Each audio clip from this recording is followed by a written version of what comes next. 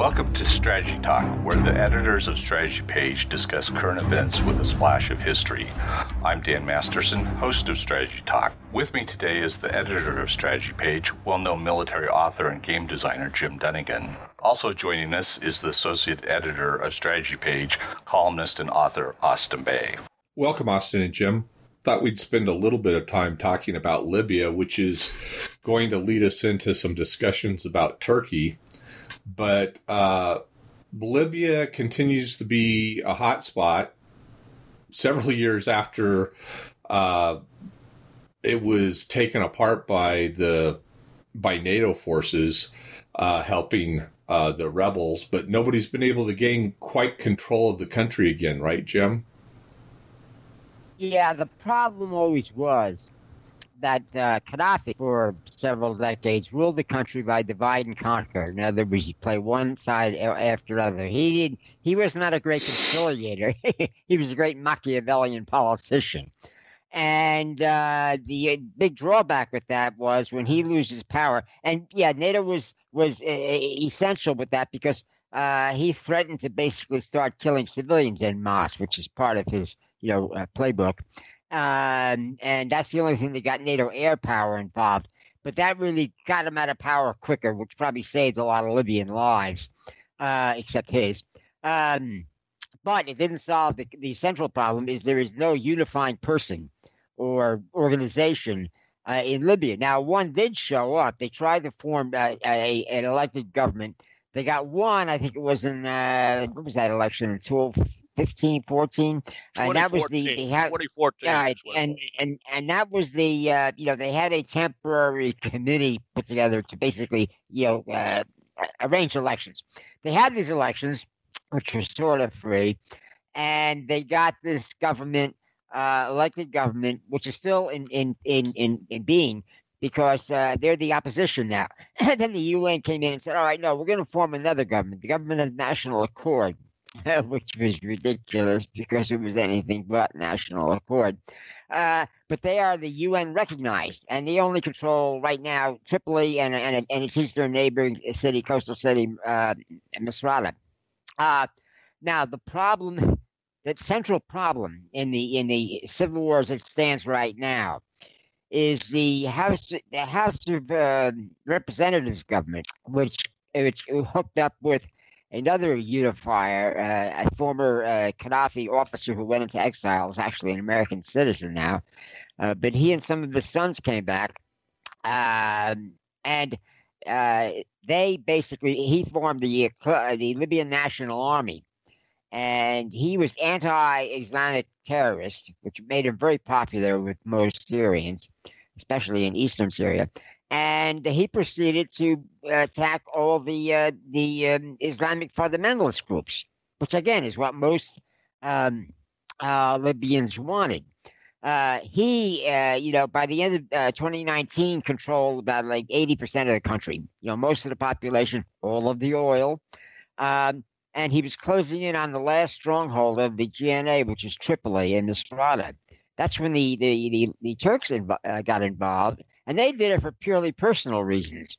They talked to the GNA and said, "Look, if you'll sign a treaty with us, agreeing with our claims on water, water rights, between Libya and Turkey, which basically froze Greece out." We'll send in troops and we'll save your bacon, so to speak. And that's what's happening. Now, the problem is the EU will not recognize that agreement. The UN technically doesn't, but they're afraid to come out and say it. And they just signed yesterday or today, after weeks of hassling and whatnot. I think they were in Geneva or something for the final negotiations. All the key parties, and including General Hiftar, the head of the organizer of the LNA, to a national ceasefire and a period of political negotiation. Well, that may not work out, but right now they have a ceasefire. The Turks have apparently reduced their mercenary force, which is costing them a lot of money. They got paid double, so to speak, to these mercs to send them over to outside of Syria. And so the future is still murky, but at least the fighting has officially stopped. But what is a problem now is the problem Libya always had, and the GNA has much more so than the Libyan National Army, and that is the independent militias.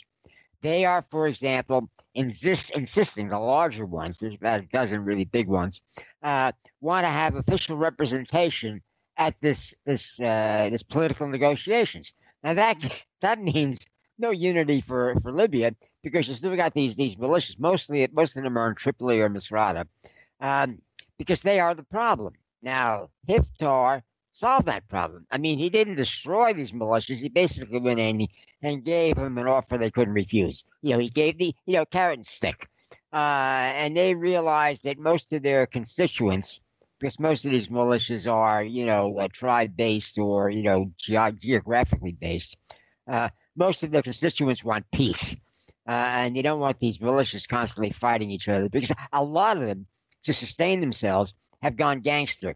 And that was a big problem when Hiftar's LNA was closing in earlier in the year on Tripoli, before the Turkish mercenary force hit them in full force. They were still infighting going on, even though they were desperately trying to keep the LNA out of Tripoli, because if the LNA took Tripoli, it was all over for the militias. One way or another, they were going to submit. But they were still sniping at each other. And now they're still doing it. Even with the ceasefire, a lot of these militias feel, well, it doesn't really apply to me. I have to settle this beef I have with so-and-so militia. So the problems are still there. Now, Turkey insists that they will stay in order to secure their agreement with the GNA. So the Turks have a vested interest in sustaining the one of the two governments in Libya that is basically not sustainable. In other words, it has a minority of the population, a minority of the real estate, a minority of the legitimacy. I mean, most Libyans are fine to have, the LNA and the HOR take over and then hold elections. The propagandists, against the pro-UN or whatever, anti-Libya propagandists paint Hiftar as another Gaddafi. No such thing. He's 70-something years old. He's had health problems. He's got a couple of his sons, most of whom I think are American-born. He's got 5, I think, and a couple of daughters. But they're just, junior-level, flunkies for dad. And none of them has shown any interest or, ability to become another Gaddafi. So if there's going to be another Gaddafi, it's not going to be from the Hiftar family. It's liable to be any one of these militias, but I doubt it. Gaddafi stepped in at a time when Libya was united. They had the monarchy. He was a junior officer. He saw an opportunity. He took it. But that situation no longer applies. The country is split into tribal and geographic fragments.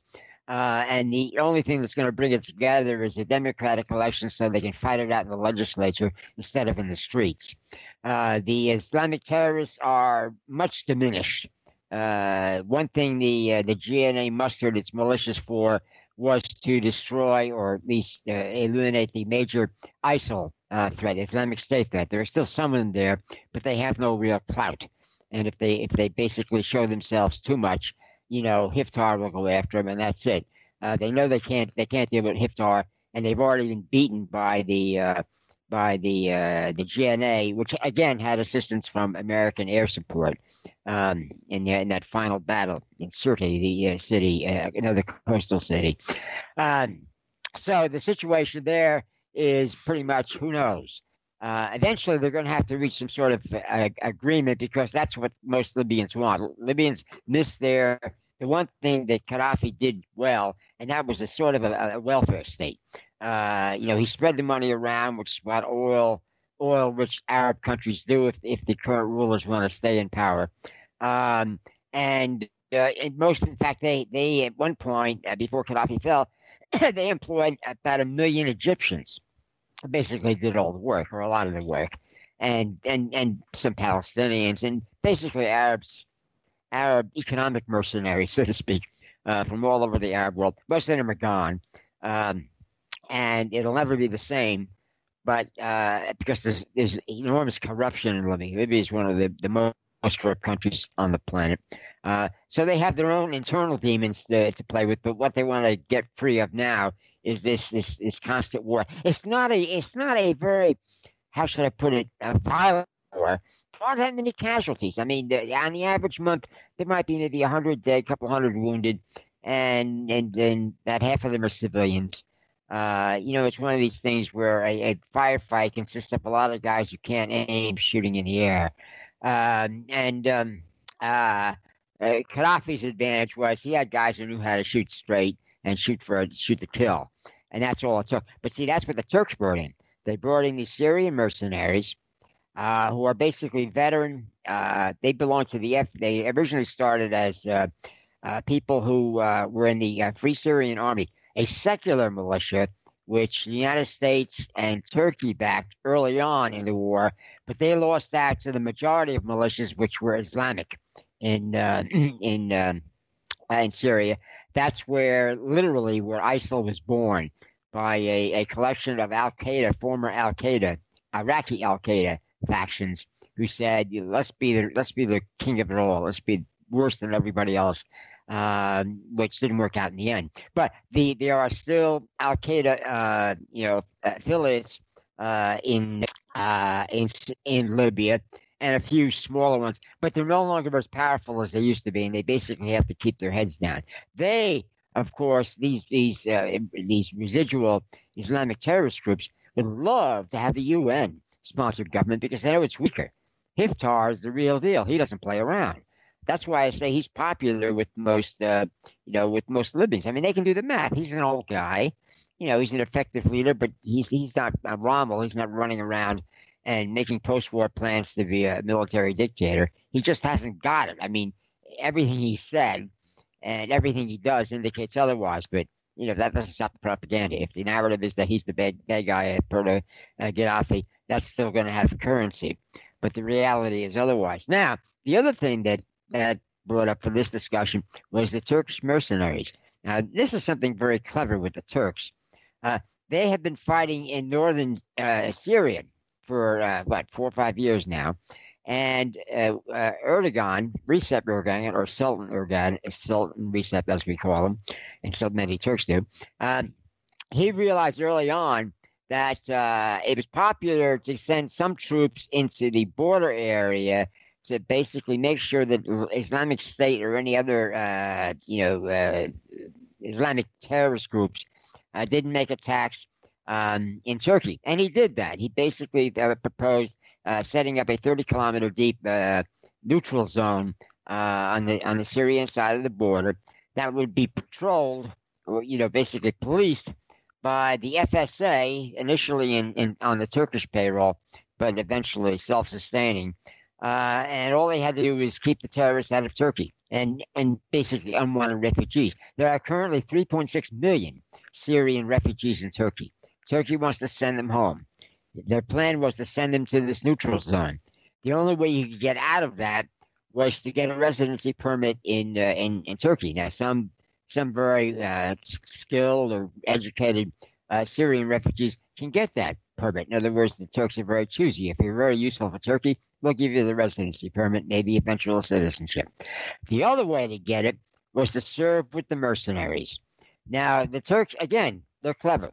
They hire them, they send them through basic training under Turkish NCOs who also evaluate their combat abilities. A lot of them are veterans of years of fighting for the FSA or one militia or the other, and ended up just fleeing with their families to Turkey. These guys do not want to. They want to have residency in Turkey. They might go work for the Turks in Syria, but they're not going to live there. And every time the Turks hire another one, they're basically committing themselves. If these guys serve enough 3 to 6 month contracts, that bingo, they and their families, which may be another dozen people, get residency permits, get to leave the refugee camps, can send the kids to school, can take jobs, etc. All the things a residency permit allows you. They get a Turkish green card. But it's dangerous work, even though the Turks They provide medical care, long-term care for your badly wounded, and death benefits. They get the family gets a lump sum, and I believe, I don't know if they're still doing it, they give them a residency permit.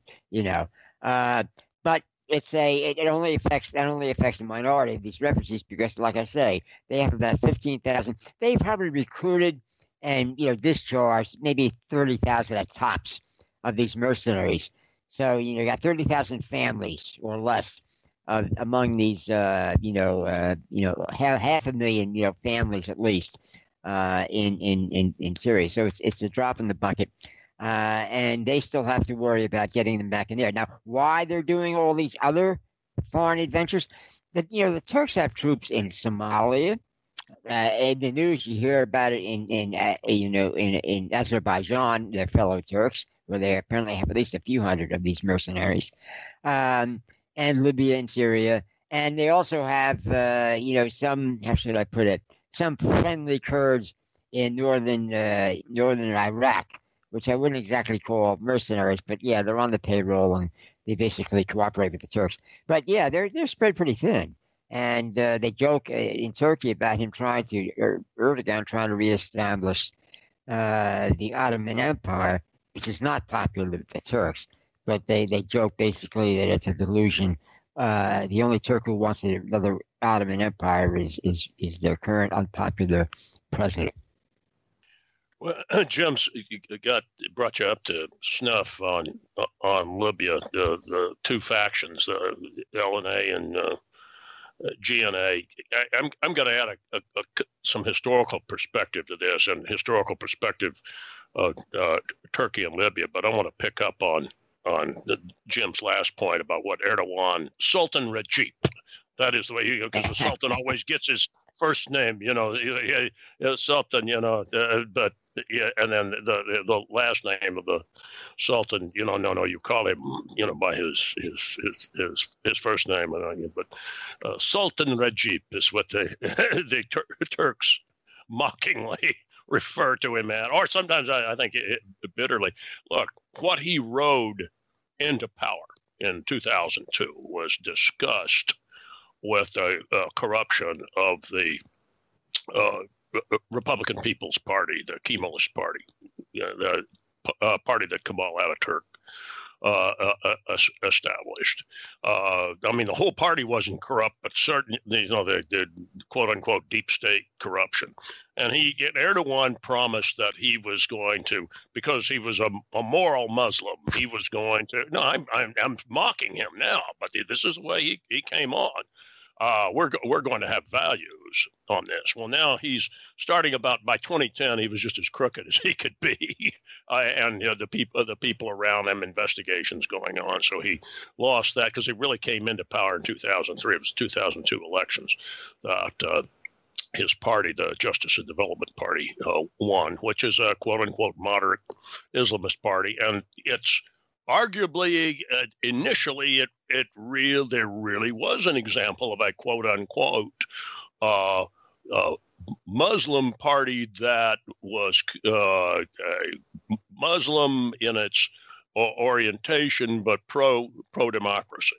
And of course, what Erdogan started doing again about 2010, 2011 was solidifying power in a powerful presidency, which is where he is now. But it wasn't just this, I'm cleaning things up. He, on top of it, and yeah, it was legitimate.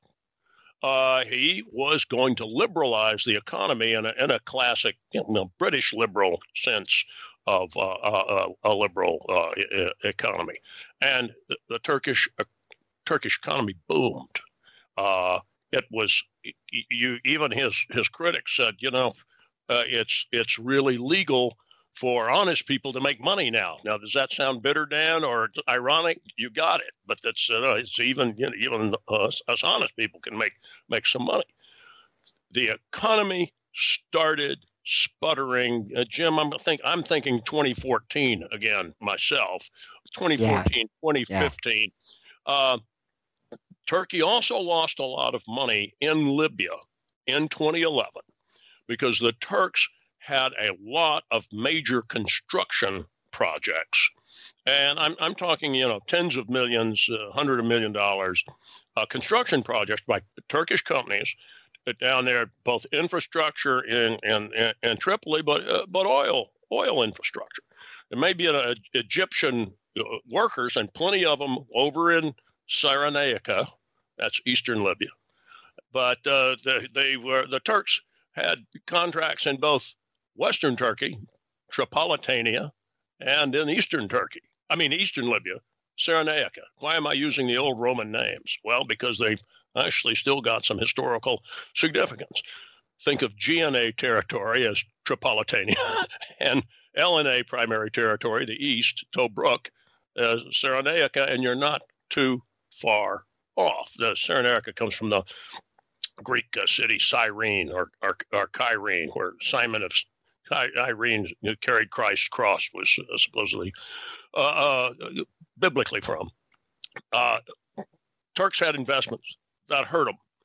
It was also one of their interests in why they were a little bit flaky on Gaddafi's removal, even though they really had no political truck with him, and ultimately you saw Turkey involved in that NATO coalition to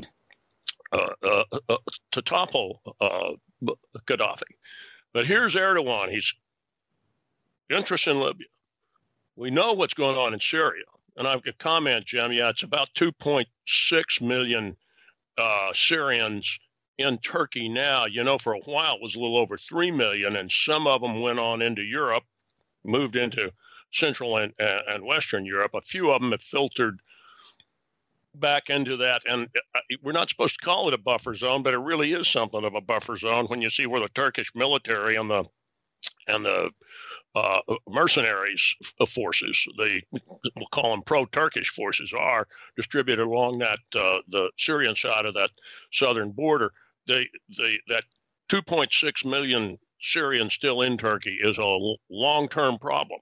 Some of them, there are plenty of wealthy Syrians fled to Turkey early on, and a lot of them moved into very nice apartments in Antakya, which is Antioch, that little cut of Turkey that drops into northern Syria. It's almost like Antakya now is a part of Turkey that's an Arab stan, but okay, it's not Antakya that's the issue. It's the camps on the Turkish side of the border with all of these refugees, and how Turkey can integrate some, but it can't integrate. It doesn't want to integrate all of them. It wants to return them to Syria, and that doesn't want to return them. I'm saying this is to Turkey's credit. Erdogan is not going to make this mistake either. I say, crossing my fingers, of sending Syrians back to their deaths. So there's going to be some cantonization, I suppose, in northern Syria. It's something I think that Turkey, whether Erdogan's in charge or not, would support. But Erdogan, though, has some of these situations that he's gotten involved in. He's also got a little finger in Sudan, too, with that Turkish port, the Suwalki. It's Suwak, and it's right there near Port Sudan. That a lot of Arabs and Sudanese and East Africans are concerned about. He's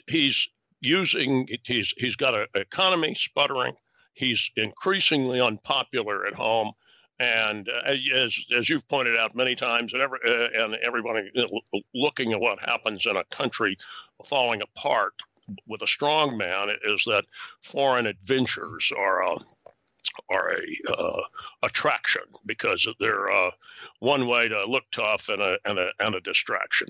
That's the other thing is why is he into it with the Greeks? Oh, well, the Greeks and Turks, that old fight.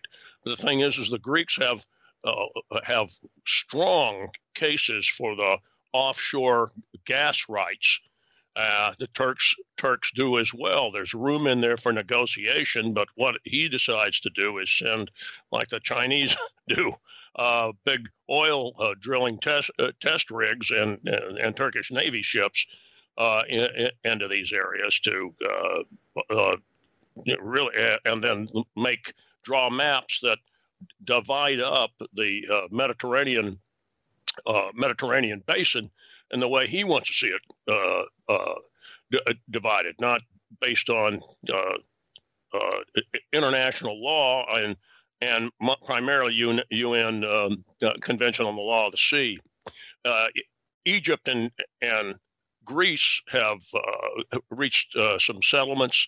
Cyprus is involved in it. Of course, the Israelis kicked this off when they discovered that big Leviathan gas field in their waters of the Mediterranean. And there's really kind of a consortium that's developed, you see, with Israel and Egypt, Cyprus, and Greece.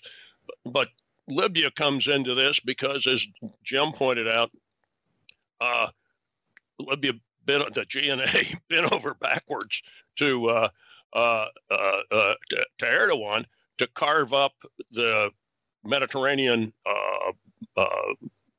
undersea gas fields in Turkey's favor, and whether that's going to stand up in court, it's unlikely. The risk that Erdogan runs is already getting into a sea battle with the Greeks backed up by the French, and that's an intra-NATO fight. I just don't see the Turks doing that. I don't see the French and the Greeks doing it, but it's the kind of bluff that's a dangerous game to play, especially when those natural resources can be profitably shared by everybody, and everybody would make peace and everybody make money. Now, last thing to get back, I'm going to go back to 1911 and 1912. Why? Because in 1910, what is now Libya was really three provinces of the Ottoman Empire. Really two provinces, and there was a part around Benghazi that was carved up in a slightly different political entity. Then there was also what I'll call the Outback, which was under a separate administrative area, but it was primarily Berbers. You could see that historical imprint even in 2011, because the Berbers were the ones out in the desert waging war on Gaddafi's forces. I'm going to leave the Berbers out of this for the moment. But in 1911, Italy invaded Libya because the driving force in this and new Italian, and this is before Mussolini. This was a Italian crown. They wanted to become a European imperial power, and Libya had been part of the old Roman Empire. That was part of the mythology being sold by Rome, and the Italian Navy, which was really of 1910, far superior to what the Ottoman Empire had, delivered Italian troops, and in the first month of September 1911, the Italian forces took over all of the major ports along the Libyan Mediterranean littoral, from Tripoli all the way across to Tobruk. And Tobruk is where the contemporary House of Representatives, which is the political authority for the Libyan National Army, is headquartered. And then it all froze because the Turks got enough of their, what I'll call their special forces, and some mercenary forces, and Arab mercenary forces, and Berber forces to resist the Italians as they tried to push into the interior and win a decisive victory. No, I don't think history is repeating itself, but there's some really interesting echoes in what we see now, and that no one can. You see the city control. You also see the east versus west elements, and you see the outback still now, with the exception of the oil-producing sectors in southeastern Libya, relatively untouched by the fighting and by the chaos. I say relatively untouched. There's Jim, maybe you come up with a town. It was a pro-Gaddafi town now that has Islamic State operatives in it. That was Sirte. Sirte was Sirte's on the coast. Capital. This one's back in the sand. Oh yeah. All right. The thing is, I just a whole lot for several Islamic groups. It's not a big deal, but it's there. And part of the reason it's that they're somewhat dispersed is, and Jim got into this, Dan, is that the U.S. is only our quote unquote. We want it settled. I have a sneaking suspicion that we would be glad to see Haftar win because the Egyptians want him to win, and because the Egyptians tend to be pro whoever's in Cyrenaica, the eastern Libya, since that's their border. They want that peaceable, but we're not really taking sides on it. But our sides is if the Islamic State shows up, you can get hello U.S. Air Force or U.S. Navy because we'll help take that out, and we'll try to send surveillance assets to pin down Islamic State elements. As Jim said, though, they're largely dispersed and beaten there in Libya. Now, the reason I told the little historical bit is that there are some people in Turkey, some people who see this as a neo-Ottoman play by Erdogan, because it was part of the old Ottoman Empire, it's not the driving reason for Turkish involvement now. But it does have echoes, and it has domestic echoes within Turkey. It's not one that there are necessarily a lot of Turks that support it, but they're aware of it. And it's what I would say about the Turco-Italian War of 1911-1912 was the first air war, because the Italians employed monoplanes and dirigibles to drop bombs. And it was also that because when the Turks were tied up down there was what the advantage when the Balkan League kicked off the first Balkan War, because the Turks were tied up. So you might blame that war for the first and second Balkan Wars, which really kicked off World War I. A little history there. I'll leave it at that. So, Jim, what other places is Erdogan involved with outside of Libya? Well, he's got some Turks, like I say, in Somalia, in northern Iraq, where he's been fighting. Sometimes he sends in, I think there are ground troops there now. He has actually a couple of small special forces bases, special operations bases, but it's mainly air power. But the majority of his mercenaries are basically in Syria, with a large contingent in Libya, and a small number, under 1,000 apparently, in Azerbaijan, helping to fight the Armenians, who have, ever since 1991, managed to hang on to Nagorno-Karabakh, which is basically a area inside of Azerbaijan. Well, it's close to but not adjacent to the Armenian border. And Nagorno-Karabakh has a majority Armenian population. Now, during the Soviet Union days, it didn't make any difference. The Armenians were mainly in Armenia, and there were a bunch of them in Nagorno-Karabakh. But once the Soviet Union fell, Azerbaijan and Armenia became independent, and there was a dispute over, who shall rule over Nagorno-Karabakh.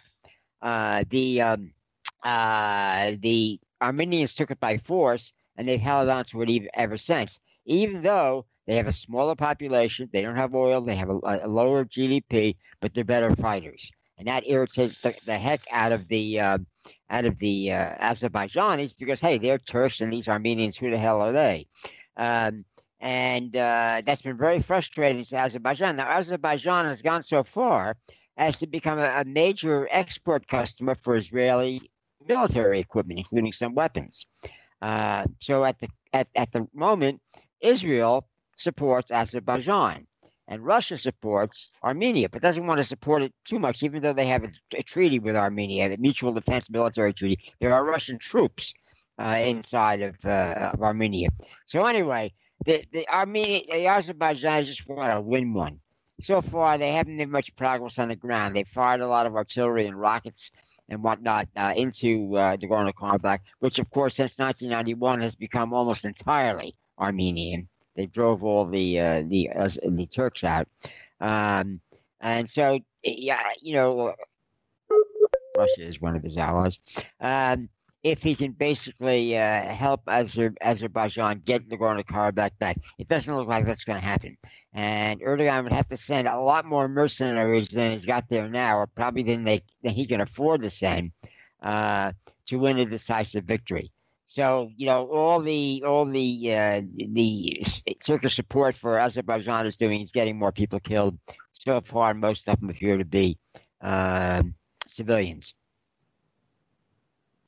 Dan, one thing is you can't ignore the way Erdogan's government has been using the Turkish Navy in the Mediterranean. It's not just to show the flag, show the flag operations, but as he says, to establish Turkish interests in the Mediterranean. But there have been real confrontations between the Turks on one side and the French and the Greeks on the other. They've also, Turkish Navy operating off the Libyan coast. I don't think that's as much an issue, except when it comes into confrontation with other NATO navies, and they have been confrontations. And from the point of view of Erdogan's government, he touts them as being a tough guy instead of looking at the long-term interests that Turkey has. And Turkey's got legitimate claims to real portions of the potential gas fields and actual strongly suspected gas fields. But what's the value of it if you're fighting with potential customers as well? So something else to point out about, and Austin can talk in more historical detail about this. What the Turks are trying to do is turn the eastern Mediterranean into a South China Sea, because technically they don't control the economic zones, as it were, of all the areas that they supposedly now claim because of the treaty with Libya. Because one of the big disputes when the Ottoman Empire fell apart was which islands belong to Turkey. Now, Greece got most of them, basically because they were on the winning side. But the Turks never really recognized that. I mean, they never agreed to it. They had to put up with it because they were basically, outnumbered. They fought another war after World War II and get to establish, their Turkish Republic. And Austin wrote a book about Ataturk, the guy who was in charge of that. And even at the end of that other peace treaty, the final peace treaty, they basically ceded, as it were, momentarily, these islands. One of them's like a rock, literally. I mean, that's why it's like the South China Sea. But an economic zone, which is like 360 kilometers from any land, as it were, is so large. It covers a lot of these lucrative, potential gas fields and other resources. What are the name of these islands again, Jim? Well, no, there's a whole bunch of them. Well, the Aegean Island. There's one, and I'm going to mispronounce. Yeah, I the name. can't remember the name either. It's obscure as heck. Stella Rizzo, or it's close to. Yeah, something like that. But it's in the Med, right off really of the. Burns. Right, it's in the Med, right off of the south western part of the Turkish coast. It's not really in the Aegean, and it really is tiny. The thing is, there's room for negotiation and it's kind of out there by itself. It's not like part of the Aegean Greek islands. And if you follow literally the unclosed law on it, yes, it's got this kind of huge cone coming south of it into some of these potential gas fields. But there's all kinds of room for negotiation on something like that. And this is where the Turks have a legitimate point. Excuse me, it's really on our continental shelf coming off there. And the thing is, though, is like sending your navy around and everybody running their ships into each other is not the way it's going to get solved. You end up looking, just like Jim said, like China being a bully in the South China Sea. They're really, in fact, the Israelis have been very, and I'll call it Greek Cyprus, but the Cypriot government have been very savvy in the way that they've dealt with one another. On the resource development and resource sharing in these gas fields. Understand that there's also likely natural gas off of the Lebanese coast, and there is a field that is right off of Gaza. And the Israelis, to their credit, are prepared, and maybe they're doing it now. I don't have the insight into what's being done with it, but prepared for the Palestinians living in Gaza to get royalties off of those developed fields, because that would be the letter of the law. If that can be done by the Israelis and Palestinians, the Greeks and Cyprus and the Turks can settle that. And I'm saying, Austin, how do you know they can settle it? Because there's so much to gain by settling it. That's why. And Erdogan's reaction, and part of it has to do with his own domestic situation on this, is he's going to be a tough guy. I would separate that somewhat from some of the other issues. I mean, they've got a serious, bad pun, I didn't mean it, but issue with serious fragmentation.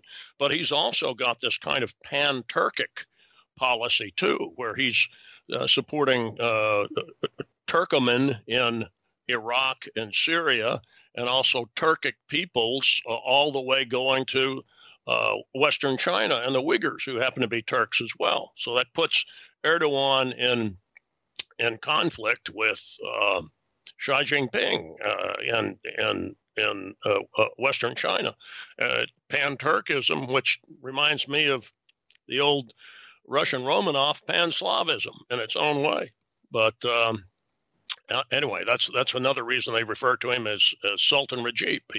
He's got all these irons in the fire to make himself all of them, Dan, do something as for his own ego, global leader or whatever it is. And I think at some point it comes down that this sounds novelistic, but and it's a psychological read, which I usually would avoid. But I think he's terribly jealous of Kemal Ataturk.